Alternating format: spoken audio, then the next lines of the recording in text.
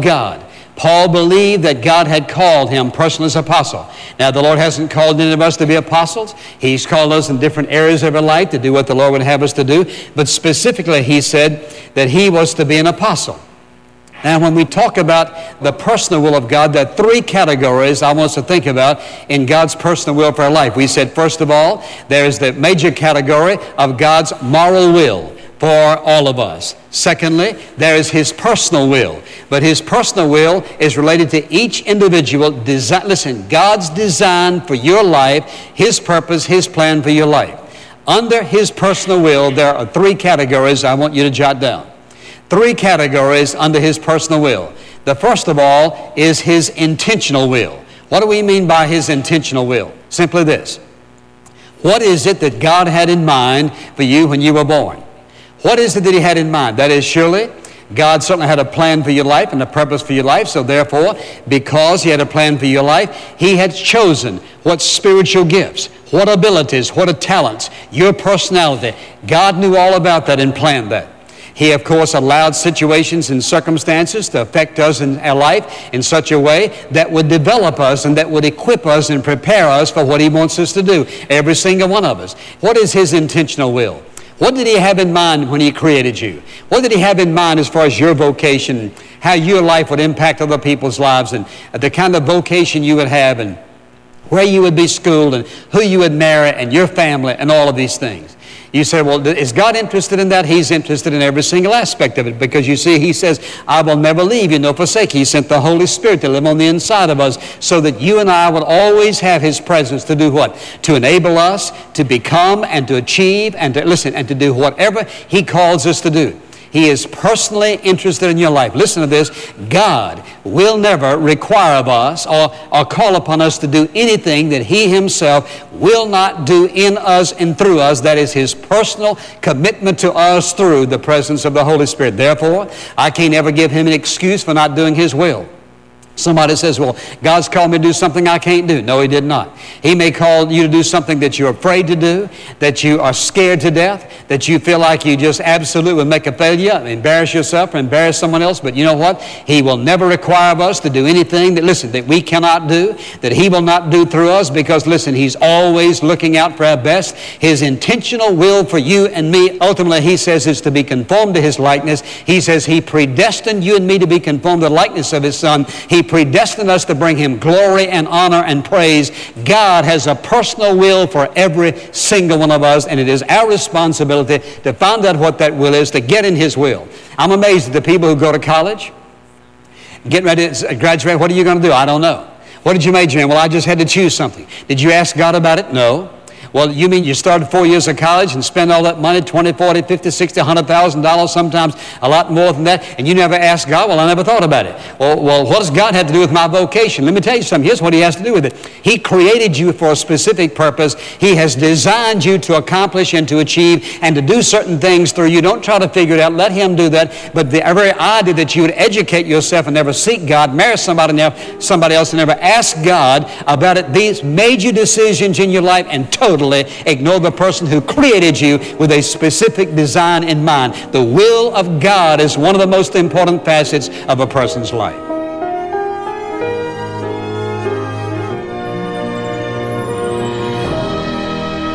You're listening to In Touch, the teaching ministry of Dr. Charles Stanley. His message continues tomorrow.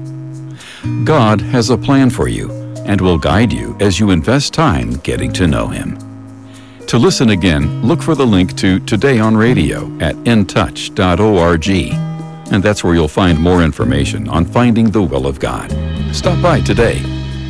If you'd like to have a copy of Dr. Stanley's complete message, you can order it from our online bookstore.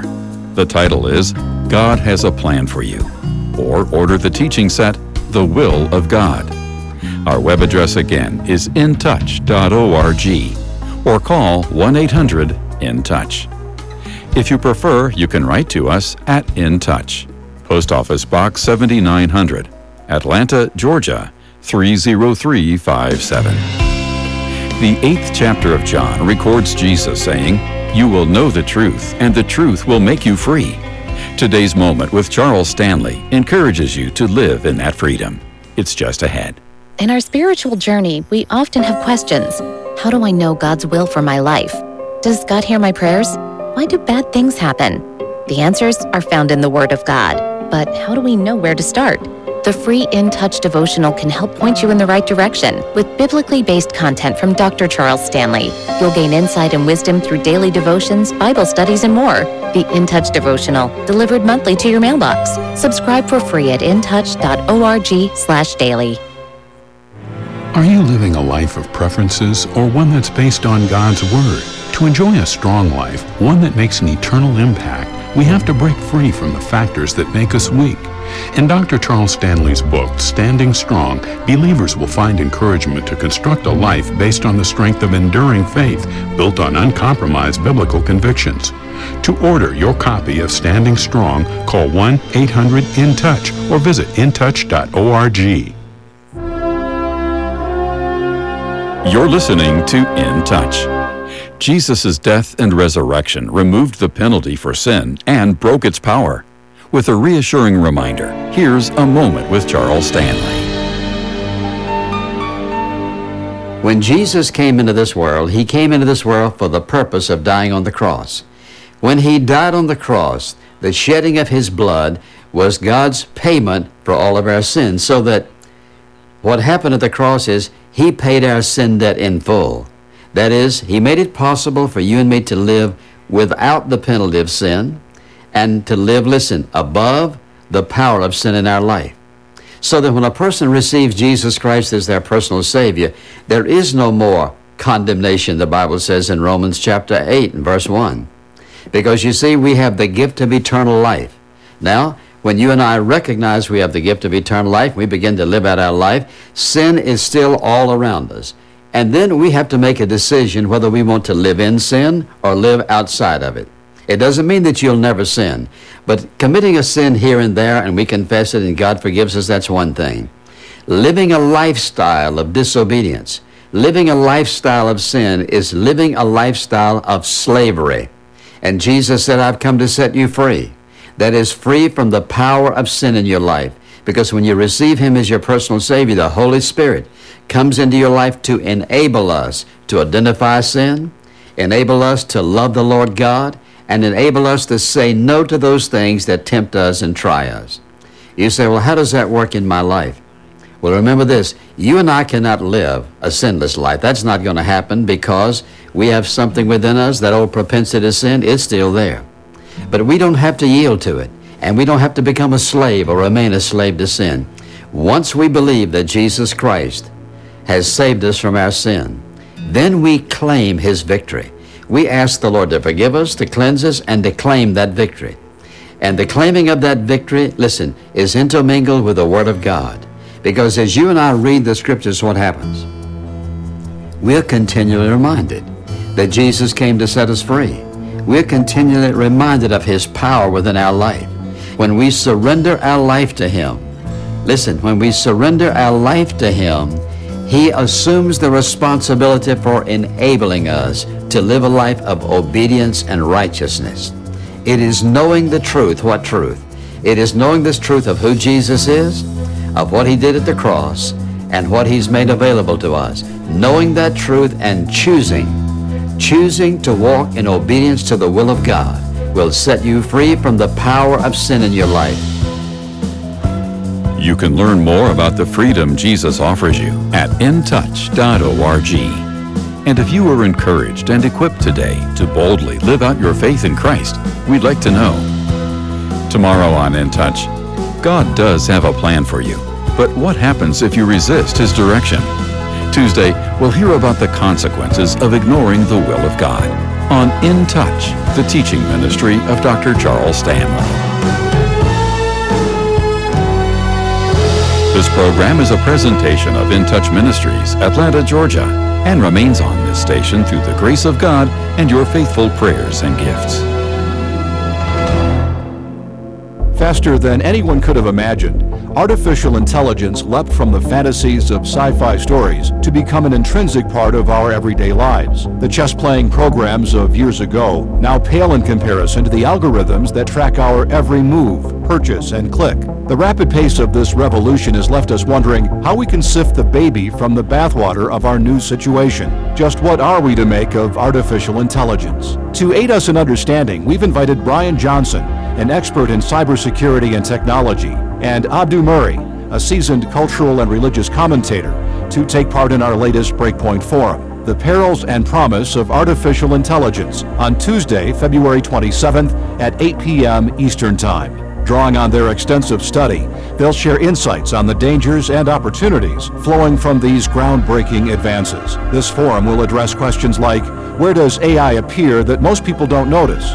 How close are we to human-level AI? Is AI morally neutral or even amoral? What is the biggest danger posed by AI? And what are some guidelines for keeping kids safe from AI? And more. Breakpoint Forums offer the opportunity for attendees to participate in a live Q&A with the panelists. Come with your questions about artificial intelligence. To register, visit breakpoint.org/forum. That's breakpoint.org/forum.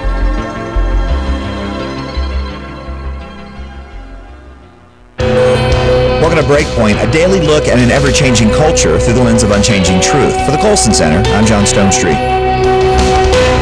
Well, years from now, by God's grace, the world may look back with horror on this abortion holocaust that's engulfed our nation and much of the Western world for so long. And when the world does, people will discuss the movements that help make this injustice unthinkable for civilized people. Part of this conversation will be how the movement recruited champions, especially younger people, and equipped them to defend the preborn. One of the names that will be mentioned will be Scott Klusendorf, the president of Life Training Institute. With tireless effort over decades now, Scott has been among the most articulate case makers for the dignity and sanctity of life.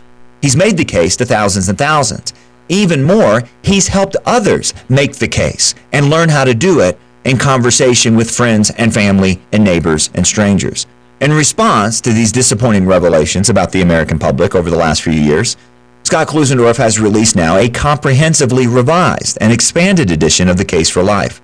The second edition features 8 new chapters and a thorough revision of 10 other chapters. In this expanded version, Scott Klusendorf masterfully informs and equips us to respond to the latest pro-abortion arguments.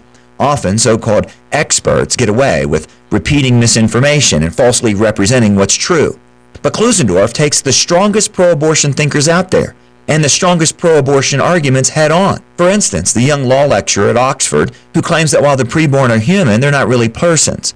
Klusendorf points out that these distinctions based on consciousness or sentience are arbitrary and open to abuse. He also clarifies 5 key objectives of every effective pro-life advocate, which make up the 5 big sections of the book. This month, secure a copy of the new and updated revised Case for Life through a donation of any amount to the Colson Center. Just go to colsoncenter.org/caseforlife. That's colsoncenter.org/caseforlife. We need to equip ourselves as if lives depend on it, because they actually do. For the Colson Center, I'm John Stonestreet. Today's Breakpoint was co-authored by Jared Hayden. And for more resources to live like a Christian today, go to breakpoint.org. One of the greatest gifts in life is the gift of love. Even still, you can sometimes struggle with the thought of whether anyone truly loves you. If you have, Billy Graham has some good news. The Bible says in 1 John 4:8, God is love. Yea, I have loved thee with an everlasting love, Jeremiah says. God loves you like no one else ever could, and He wants to have a relationship with you. Whoever you are, whatever your background, whatever you've done, God loves you. The scripture says God so loved the world that He gave His only begotten Son, that whosoever, that includes you, whosoever believeth in Him should not perish, but have everlasting life. If you want to experience the real love that comes only through a relationship with God's Son, Jesus Christ, we can tell you more at our website, findpeacewithgod.net. That's findpeacewithgod.net from the Billy Graham Evangelistic Association.